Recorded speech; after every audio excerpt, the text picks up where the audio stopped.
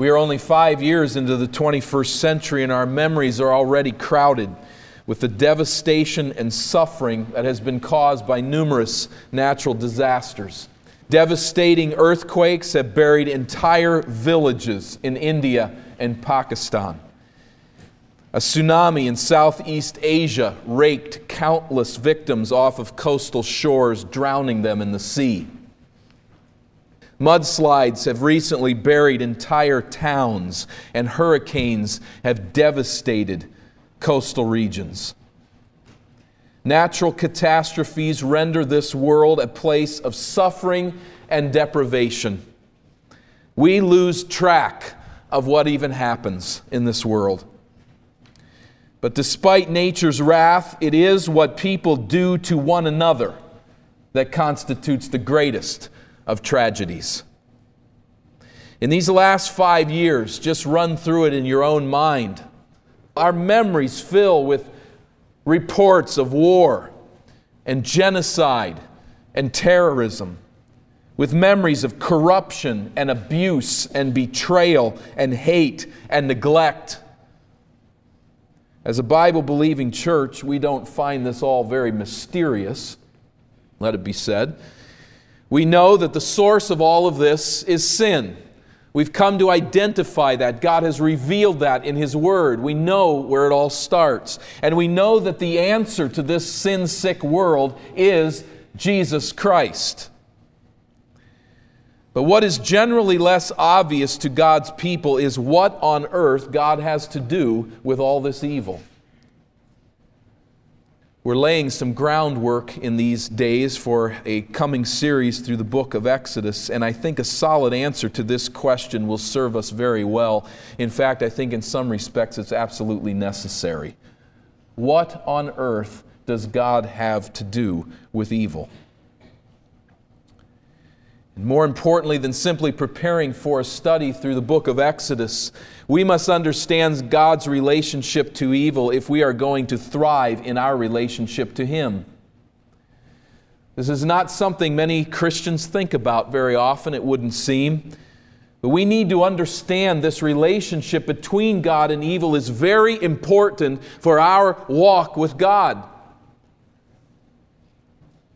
Otherwise, there is a distance and a disconnect that can come in, and we can look at God in some aspects and some realms and dismiss Him from others. And what happens is that our own relationship with Him is compromised. What does God have to do with evil, and what does it matter? A fitting point of departure is found in the words of Joseph, which we considered last week. And I'd like to bounce off of his words in Genesis chapter 50 as we consider this concept. Genesis chapter 50. Remembering the context, out of hatred and bitter jealousy, Joseph's brothers sold him into slavery when he was a teenager. And through a series of sweet and bitter providences, Joseph eventually became a chief ruler of Egypt. At that time, the most powerful kingdom on earth. Following the death of their father, Jacob, Joseph's brothers came to him pleading that he would not take vengeance upon their lives for having sold him into slavery. And we read at verse 18, Genesis 50 and verse 18, his brothers then came and threw themselves down before him. "We are your slaves," they said. But Joseph said to them, "Don't be afraid. Am I in the place of God?" Genesis begins with Adam and Eve seeking to take God's place. The book ends on this hopeful note of a man refusing to take God's place. But Joseph's spiritual insight is greater than simply knowing his place in the universe. Joseph understands that God is always the primary cause behind every human decision. And so he responds, verse 20, "You intended to harm me, but God intended it for good, to accomplish what is now being done, the saving of many lives." You intended to harm me. We could translate the Hebrew phrase, "You devised evil against me." And the word evil is translated variously as harm or injury or misery or distress or evil in the Hebrew Scriptures. So you devised to harm and injure me, to bring misery and distress into my life. Joseph's brothers willingly and intentionally acted to do this to their brother. On the day they sold him into slavery, God was 1,000 miles from their thoughts. It was all about jealousy, it was all about bitterness, it was all about their father, and it was all about this hated brother, Joseph. And here comes an opportunity. We can sell him into slavery. That's all that's on their mind. They're not thinking of God, they're thinking of themselves. And they willingly choose to harm their brother in a most hideous manner. But Joseph had long figured out that God is never uninvolved in human affairs. You intended evil, but, the next phrase in verse 20, God intended it for good. The word "it" has only one antecedent, and that is evil. You intended it for evil. You intended what you did to produce evil. And in fact, it did. But God intended that same act of evil for good. The act of selling Joseph into slavery had two causes with two purposes. We need to see this as they overlay one another. Joseph's brothers acted with the purpose of harming their brother, while at the same time, and in the very same act, God purposefully chose to bring about good, namely, to accomplish what is now being done, the saving of many lives. So both are working in tandem. God intended to preserve the people of Israel in Egypt for 400 years, Genesis 15:13. And He chose to do so by permitting Joseph's brothers to sell him into slavery. They sinned, but God was at work in their sin to bless the nations of the earth through Abraham, Genesis 12:1-3. Joseph said earlier in chapter 45, "It was not you who sent me here, but God." Wow. Again, we know how these stories work out, and it's hard for us to get back into them. But consider your own siblings selling you into slavery, and then saying to them some years later, "You didn't do it, God did it."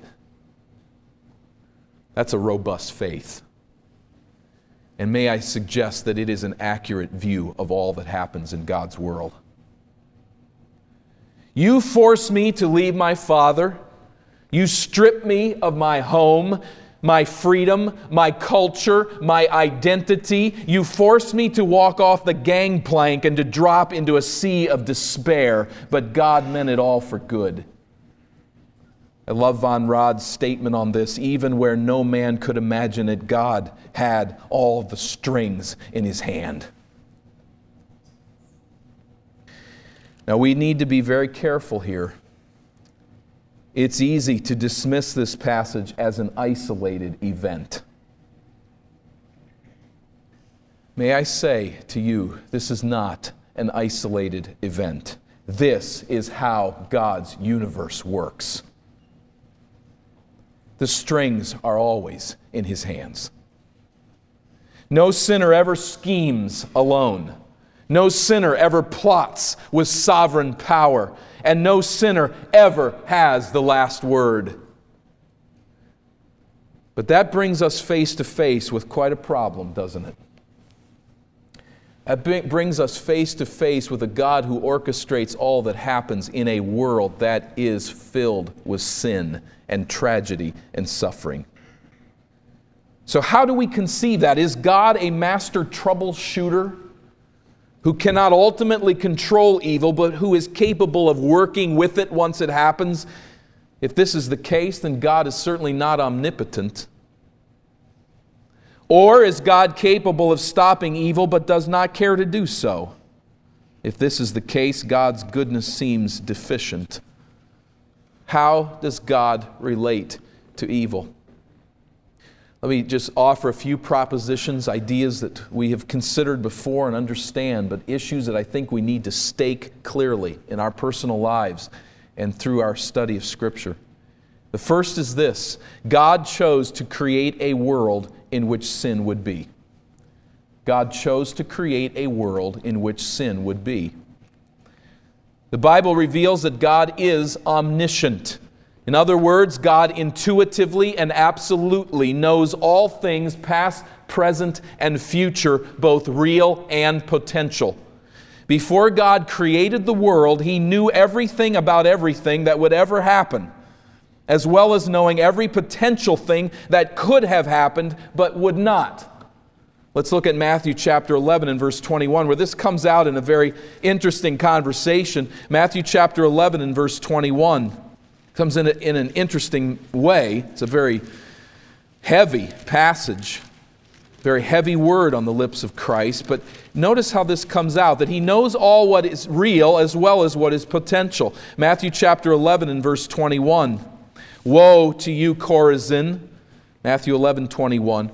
Woe to you, Bethsaida, if the miracles that were performed in you had been performed in Tyre and Sidon, they would have repented long ago in sackcloth and ashes. But I tell you, it will be more bearable for Tyre and Sidon on the day of judgment than for you. And you, Capernaum, will you be lifted up to the skies? No, you will go down to the depths. If the miracles that were performed in you had been performed in Sodom, it would have remained to this day. But I tell you that it will be more bearable for Sodom on the day of judgment than for you. Both the real and the potential is here. Tyre, Sidon, and Sodom, had they received this kind of revelation, would have repented, but they did not receive that kind of revelation. Now, they received all the revelation that was necessary to turn to God, but they spurned that revelation. Who is it that orchestrates the revelation they will receive? God knows all things, real and potential. This means that although God knew every sin and every catastrophe that would take place in human history, He chose to bring this world into existence. God chose to create a world in which sin would be. He knew what He was doing when He said, "Let there be light." Second, God is by nature free of all sin. Those two must go together. God is by nature free of all sin. James chapter 1. We refer often to James in defending this point because it's said so simply. That the entire Bible obviously brings out this point over and over again, that there is no sin in God of any shape or form. God is by nature free of all sin. Notice how James puts this so well in verse 13. When tempted, no one should say, "God is tempting me," for God cannot be tempted by evil, nor does He tempt anyone. But each one is tempted when by his own evil desire he is dragged away and enticed. So there is nothing in God's nature that responds to or is drawn away by evil. God cannot tempt anyone to sin. He does, however, ordain the circumstances of our lives with full knowledge of how His creatures will respond to the temptations they encounter under those circumstances, as Matthew 11 indicates. So there is no sin in God, there is no temptation in God, although He orchestrates and knows the sin that will be. Jeremiah chapter 32. Jeremiah chapter 32 and verse 30.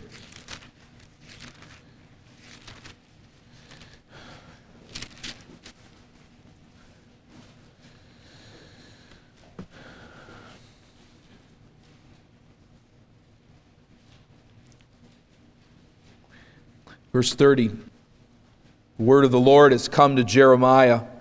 And God says in Jeremiah 32 and verse 30, "The people of Israel and Judah have done nothing but evil in my sight from their youth.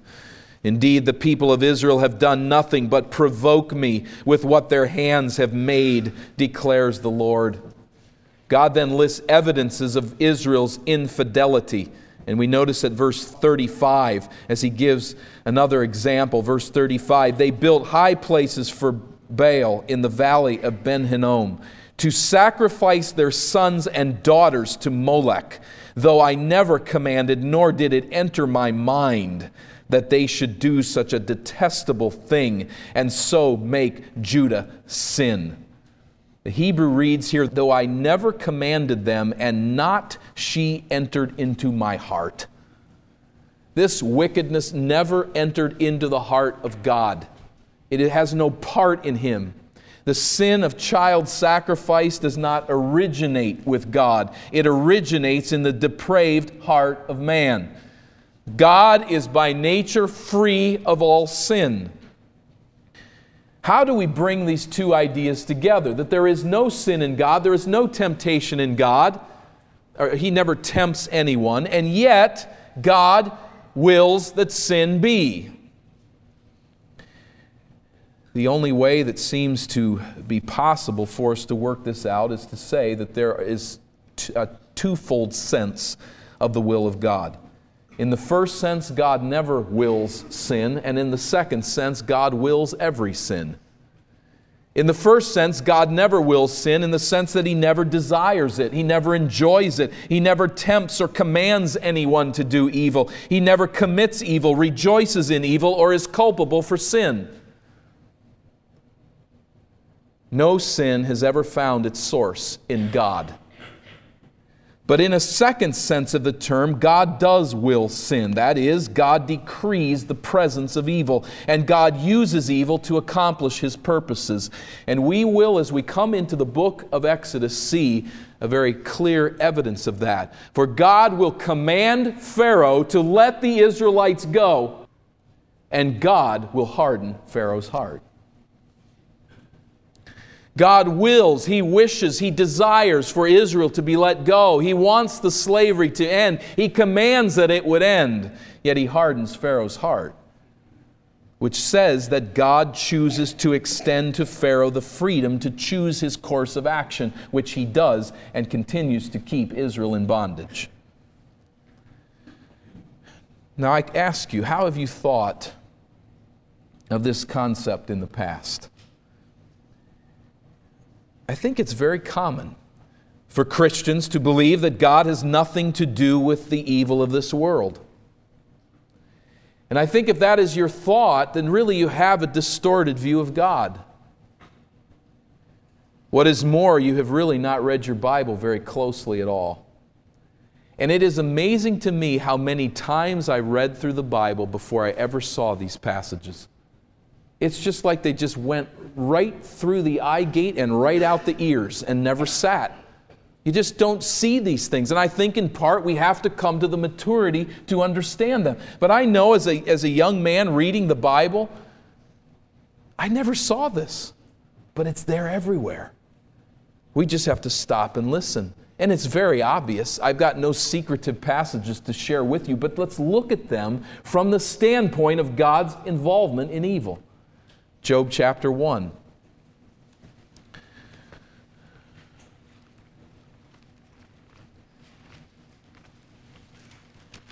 Job chapter 1 and verse 1. There is living in the land of Uz a man whose name is Job, who is blameless and upright and fears God and shuns evil. Job 1 and verse 2, he has 7 sons with 3 daughters, and he owns 7,000 sheep and 3,000 camels and 500 yoke of oxen and 500 donkeys, and had a large number of servants. He was the greatest man among all the people of the East. His sons used to take turns holding feasts in their homes, and they would invite their 3 sisters to eat and drink with them.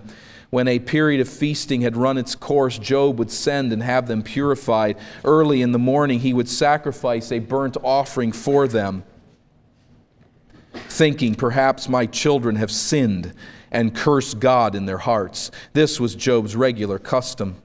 One day the angels came to present themselves before the Lord, and Satan also came with them. The Lord said to Satan, "Where have you come from?" Satan answered the Lord, "From roaming through the earth and going back and forth in it." By the way, that's not a throwaway conversation point. God's asking Satan what he's been up to, and Satan has to answer. Pretty nebulous, isn't he? But he's the one doing the answering to God. Verse 8, then the Lord said to Satan, have you considered my servant Job? There is no one on earth like him. He is blameless and upright, a man who fears God and shuns evil. God knows if Satan's considered Job. He's not fishing for information that he doesn't have. He's engaging Satan in conversation. And it works. Does Job fear God for nothing? Satan replied. Have you not put a hedge around him and his household and everything he has? You have blessed the works of his hands so that his flocks and herds are spread throughout the land. But stretch out your hand and strike everything he has, and he will surely curse you to your face. The Lord said to Satan, very well, then everything he has is in your hands, but on the man himself do not lay a finger. Don't touch him. Then Satan went out from the presence of the Lord. One day when Job's sons and daughters were feasting and drinking wine at the oldest brother's house, a messenger came to Job and said, the oxen were plowing and the donkeys were grazing nearby, and the Sabaeans attacked and carried them off. They put the servants to the sword. And I am the only one who has escaped to tell you. When he was still speaking, another messenger came and said, the fire of God fell from the sky and burned up the sheep and the servants. And I am the only one who has escaped to tell you. While he was still speaking, another messenger came and said, the Chaldeans formed 3 raiding parties and swept down on your camels and carried them off and put the servants to the sword. And I am the only one who has escaped to tell you. While he was still speaking, yet another messenger came and said, your sons and daughters were feasting and drinking wine at the older brother's house, when suddenly a mighty wind swept in from the desert and struck the 4 corners of the house. It collapsed on them, and they are dead. And I am the only one who has escaped to tell you. Have you met anybody in this world who's had that many troubles? Some of the things that I've said here this morning are very courageous in the sense that I know what some have suffered in our congregation, and I know that there's much suffering I know nothing about in this fallen world, but I have never run into anybody that suffered as deeply as Job. And so I say with courage and with confidence, though it is hard to say, what Job says about his own suffering. Job got up in verse 20 and tore his robe and shaved his head. Then he fell to the ground in worship. And he said, naked I came from my mother's womb, and naked I will depart. The Lord gave, and the Lord has taken away. The Lord gave, and the Lord has taken away. May the name of the Lord be praised. Unless we jump in here and go, hold on, Job. You don't know what's going on behind the scenes here. God didn't do this. Satan did this. You got to understand there's more going on than you see. Job says the Lord took away, and the text helps us in verse 22 to say that he's right on track. In all this, Job did not sin by charging God with wrongdoing. The Lord had taken away by the means of evil. Does Job say, I've had such bad luck today? Does he blame blind chance? Does he say, Satan is behind this? Satan is behind it. But that's not what he says. A natural disaster snuffs out the life of his 10 children and takes all that he has, and he attributes the tragedy to the hand of God. These violent marauders come in and they kill people, murdering his servants, and Job says, God took my camels and my servants. Did he do the right thing in all of this? Job did not sin. Chapter 2. On another day, the angels came to present themselves before the Lord, and Satan also came with them to present himself before him. And the Lord said to Satan, where have you come from? And Satan answered the Lord, from roaming through the earth and going back and forth in it. Then the Lord said to Satan, have you considered my servant Job? There is no one on earth like him. He is blameless and upright, a man who fears God and shuns evil, and he still maintains his integrity, though you incited me against him to ruin him without any reason." How many times have you read that in the Bible and didn't read that? You incited me against him.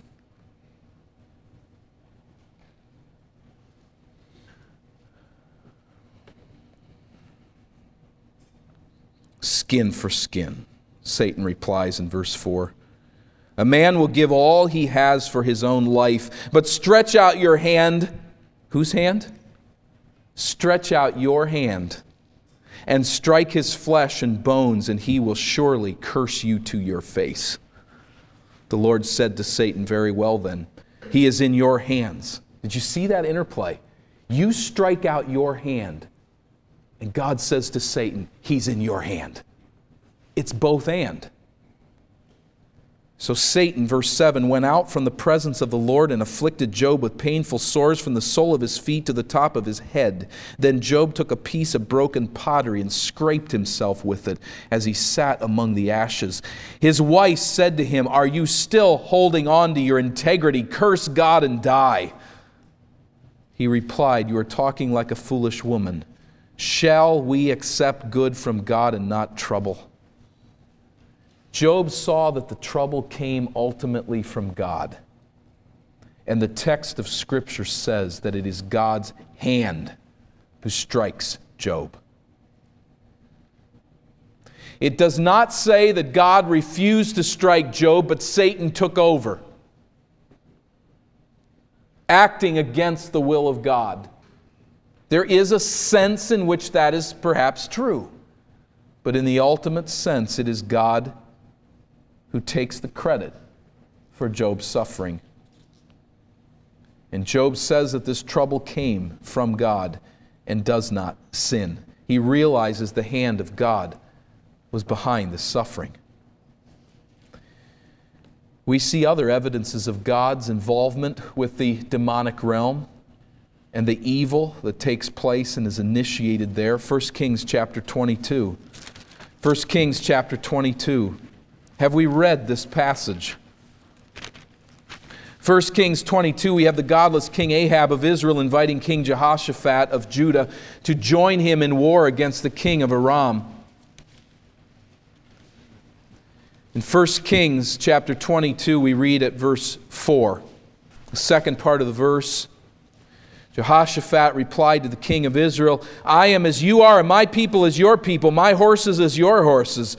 But Jehoshaphat also said to the king of Israel, "First seek the counsel of the Lord."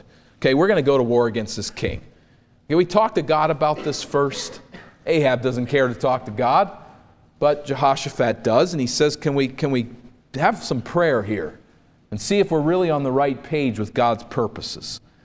So the king of Israel brought together the prophets, about 400 men, and asked them, "Shall I go to war against Ramoth Gilead, or shall I refrain?" "Go," they answered, "for the Lord will give it into the king's hand."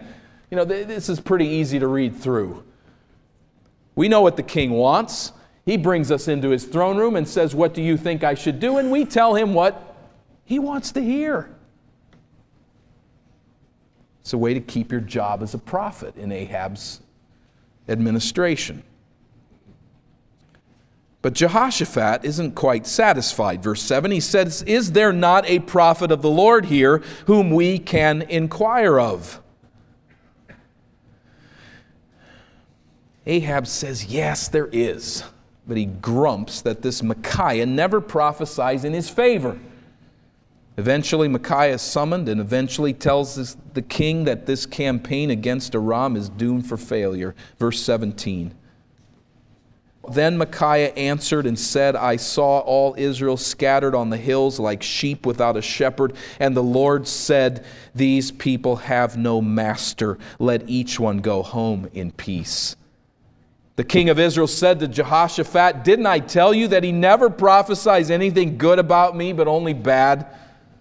Micaiah continued, "Therefore hear the word of the Lord. I saw the Lord sitting on his throne with all the hosts of heaven surrounding him."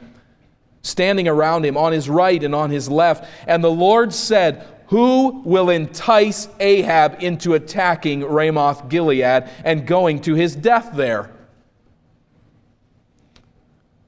One suggested this, another that. Finally, a spirit came forward, stood before the Lord, and said, I will entice him. By what means? The Lord asked. I will go out and be a lying spirit in the mouths of all his prophets. You will succeed in enticing him, said the Lord. Go and do it. So now the Lord has put a lying spirit in the mouths of all these prophets of yours, says Micaiah to the king. The Lord has decreed disaster for you. You're going down, Ahab. Israel will be without a king today. That's the word of the Lord. And how does it come about? God is seated on his sovereign throne in verse 22, and he verbally dispatches this lying spirit to carry out his deceptive plan. The faithful prophet Micaiah does not blush to conclude, the Lord has put a lying spirit in the mouth of his prophets. Put it with James. God never tempts anyone to sin. He is free of tempting influence. However, if it happens, God is behind it. He's the ultimate cause. God put a lying spirit in the mouth of his prophets. I say again frankly, I read that passage many, many times before that lodged in my head. Micaiah is right, verses 24 and following. And in verse 34, even a carefully disguised Ahab could not escape the random arrow, and I put that word in quotation marks, the random arrow that flew from the hand of God to fulfill Micaiah's prophecy in verse 28. The king died that day. A random arrow lodges at a spot in his armor, an empty spot, and kills him. Let me demonstrate once more. 1 Chronicles chapter 21.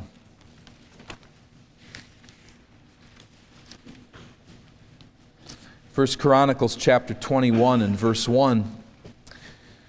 This isn't troubling to our understanding at all. It's a sad event, but we read in 1 Chronicles 21 and verse 1 that Satan rose up against Israel and incited David to take a census of Israel. So David said to Joab and to the commanders of the troops, go and count the Israelites from Beersheba to Dan. Satan tempts David to act without authority from God. Specifically, Satan tempts David to number his troops, which was an act of pride and a sign of dependence upon himself and his might and his power. David is drawn away by his own lust and enticed. James 1:14. What did God have to do with this satanic temptation of David? 2 Samuel chapter 24. 2 Samuel chapter 24, recounting the very same event. 2 Samuel 24 puts it this way. 2 Samuel 24, again the anger of the Lord burned against Israel, and he incited David against them, saying, go and take a census of Israel and Judah. So what the chronicler says is Satan's enticement.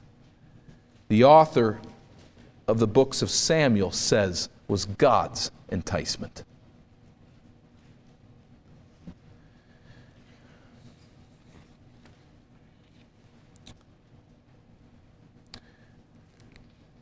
One more example, which we know well, but let's remember it and read it as the Scripture presents it in Luke chapter 22. Luke chapter 22 and verse 3. Luke chapter 22 and verse 3.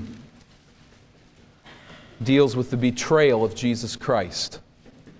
And we read here in Luke 22 and verse 3 that then Satan entered Judas called Iscariot, one of the 12, and Judas went to the chief priests and the officers of the temple guard and discussed with them how he might betray Jesus. Now, who is Judas serving here? Quite obvious, isn't it? His own selfish purposes, he's serving the purposes of Satan. And so are they, verse 5. They were delighted and agreed to give him money. Do you get the sense here that anybody has a knife at their back? They were delighted. They've been wanting to bring Jesus down. Judas sees this opportunity, and in his greed, he grasps it. And so he consented and watched for an opportunity to hand Jesus over to them when no crowd was present. We see him scheming and planning to bring about his evil purpose. And it works. Acts chapter 2. I read this verse often, and I hope it lodges in your brain for the rest of your life, and we never forget it, because it says so much. Acts chapter 2, verse 22. Men of Israel, listen to this. Jesus of Nazareth was a man accredited by God to you by miracles, wonders, and signs, which God did among you through him, as you yourselves know. This man was handed over to you by God's set purpose and foreknowledge. And you, with the help of wicked men, put him to death by nailing him to the cross. God's set purpose and foreknowledge is the greater cause, the primary cause of Christ's deliverance to those who crucified him. But in that, you put him to death by the hands of wicked men. God's eternal purposes to have Christ suffer was initiated by Satan and carried out by the evil choices of people, and God wept. This evil resulted in the sacrifice of Christ, securing the redemption of God's people, all according to the plan of God. And so this text provides a window into the way that God operates this world and all of its evil. We have here what is called dual causality. God is the primary cause behind every human decision, which is the secondary cause. He permits them to run with the opportunity, and they crucify His Son, all the time God knowing that through that means He would provide redemption for His people. There's a dual cause.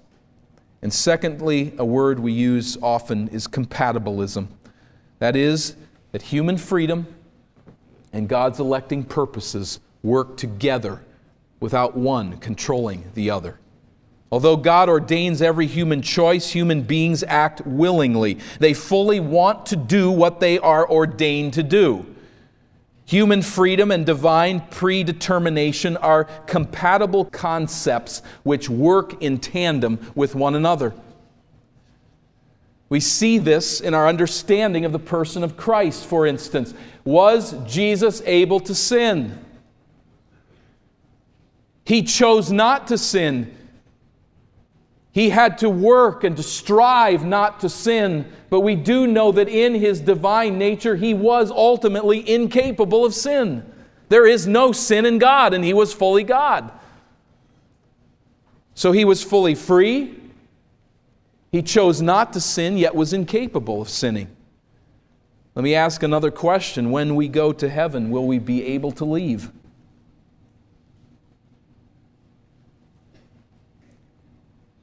There's no thought in our minds that heaven's gates are locked on the outside of the gate, that we can't get out, that we're somehow bound there. We're there willingly and freely and desire to be there, but we can't get out. God has ordained and chosen that this is where we will spend eternity, and we will want to be there. The two work together: human freedom and divine sovereignty. This is everywhere. This is not only in the events of the crucifixion of Christ. This is the way we are to see our world. Salvation itself operates this way. 1 Peter chapter 2. Among many other passages I refer here because it's fairly simply stated. 1 Peter chapter 2 and verse 7. Now to you who believe, this stone is precious, that is Christ. But to those who do not believe, the stone the builders rejected has become the capstone, and a stone that causes men to stumble, and a rock that makes them fall. They stumble because they disobey the message, which is also what they were destined for. Why do some stumble at the cause of Christ? Reason: they reject Christ. Why do they stumble? Reason: they disobey the message. They are fully culpable.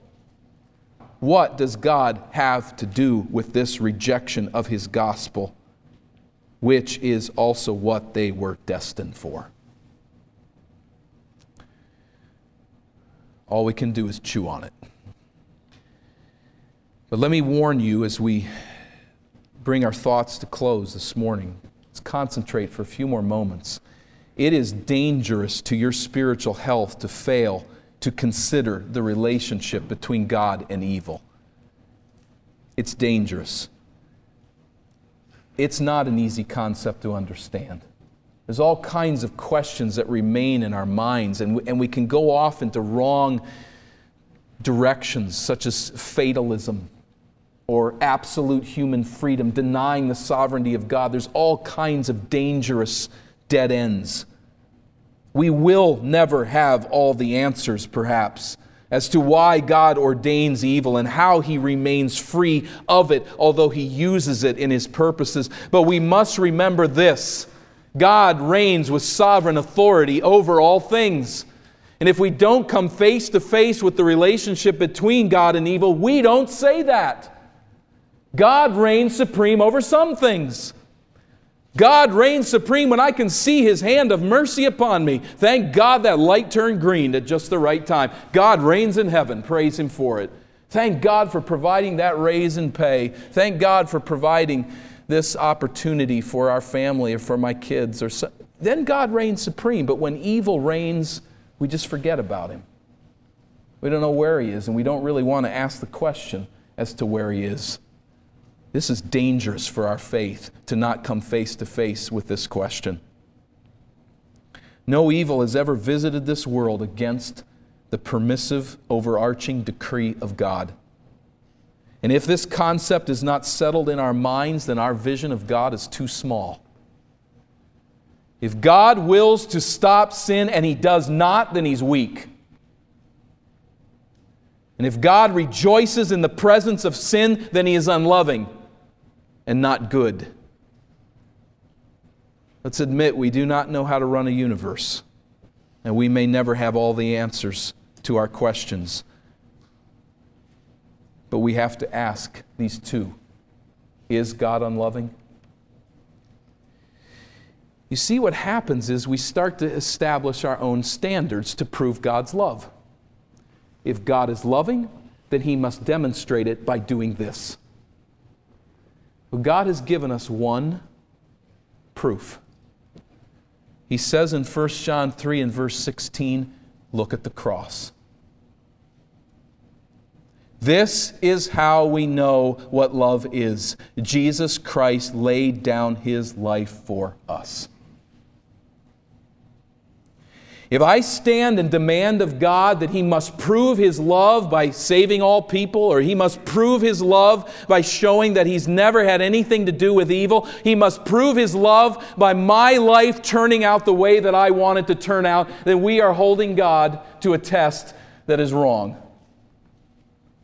We are taking His answer and we're trashing it, because God holds up one answer and says, all of your investigation is meaningless if you miss this. You must look to Jesus Christ hanging on the cross, because it is there that I have demonstrated my love.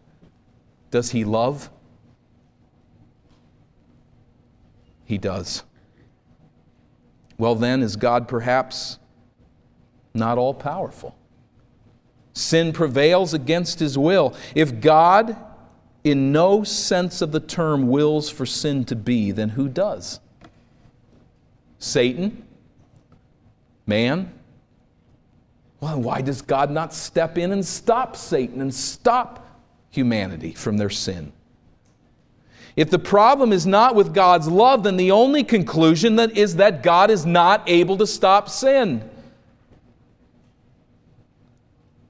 And the result is a God who is locked in a dualistic struggle against evil. Fighting, striving, hoping to beat Satan up, but never always able to do so. In fact, tsunamis and hurricanes and abuse and sin and war, genocide, he's not really winning a whole lot of battles, is he? Listen, is the God of Scripture that we have looked at a God who is in a dualistic struggle with evil? Fighting it on its own terms? He's a God who in the book of Job says, Satan, here's your rope, and that's the end. Satan, I'll give you a little more rope, and then you're done. Who will go and convince Ahab to go to war? You go. You will succeed. We have a God here who's standing there fighting evil on equal terms. No, we have a God in heaven who is orchestrating all. And so we're going to have to just humble ourselves before the text of Scripture and say, God is a God of absolute love. And He is also a God who chooses for evil to be for His own reasons. He has everything to do with everything. He works out everything in conformity to the purpose of His good will. One thing we must remember is that God is not done yet. He's still working. And so we come back to Joseph, and we see this man in this great suffering. He saw in the end the hand of an almighty and loving God working to bring His people to Egypt and protecting them there. In all of the slavery, the betrayal by Potiphar's wife, his betrayal by Pharaoh's cupbearer, all of the misery, the very best years of his life spent in slavery. And Joseph comes to understand God's hand was in it all for good. Joseph's life was not an isolated case. His life was a revelation of how God works at all times, how God is working in your life and mine. Someday, whether it is here or whether it is in eternity, we too will see how God works all things together for good. All things. All things. All things. Evil will never triumph over the purposes of God. Rather, the saving goodness of God will triumph over evil. So if you come into this congregation today and you would say, I don't know that I have a relationship with this God, it is vital that you get on His side. You're not going to be able to do that on your own, but with His help, with His grace, with His mercy, you need to come to understand that God sent His Son to die, not merely as an example, but as a substitute to pay the penalty of sin. He rose from the dead, demonstrating, it's no mystery, demonstrating His love and demonstrating His power. He is all loving and He is all powerful, and He has provided a way of forgiveness from sin which you must embrace.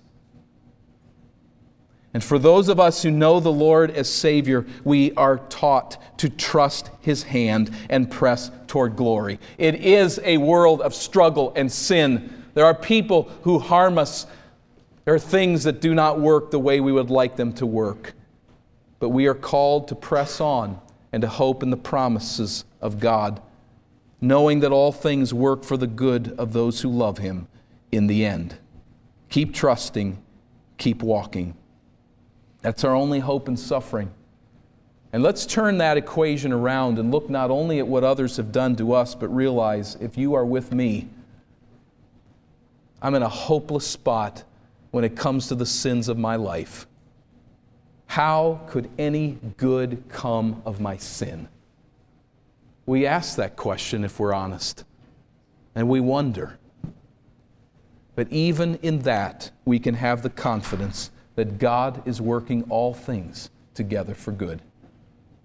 Even our sin takes place according to His design.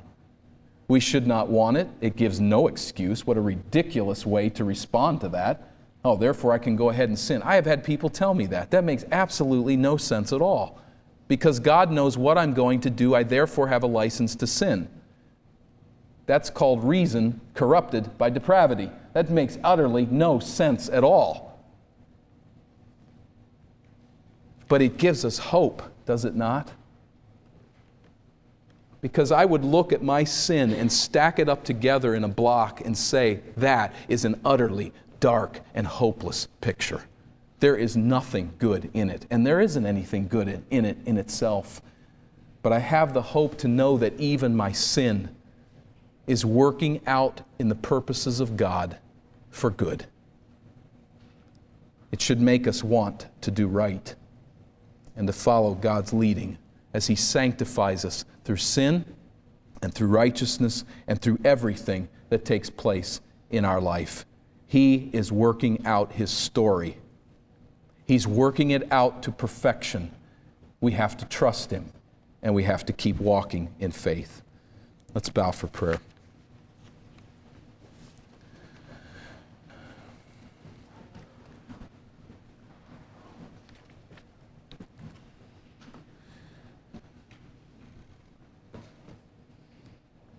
Father,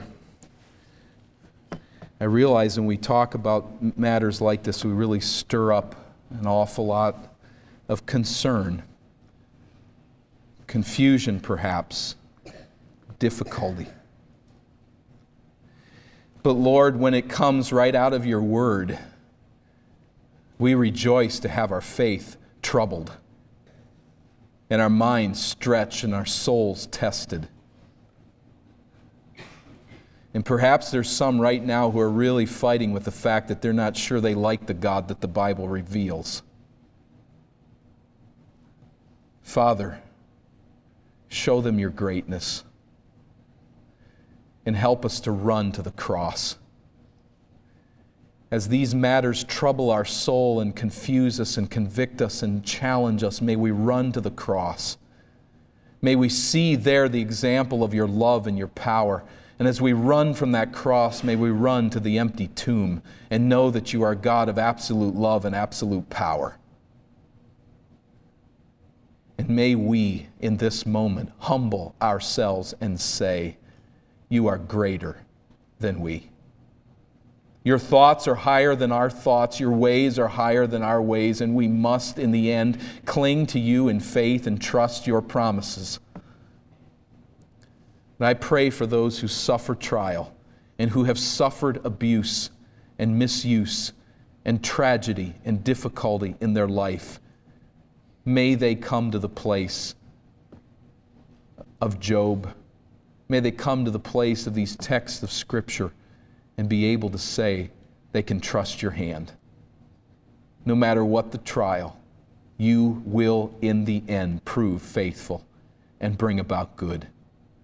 May we cling to that. And for any that know you not as Savior, Father, bring them to saving faith, I pray, in the promises of a sovereign God. Through Christ we pray. Amen.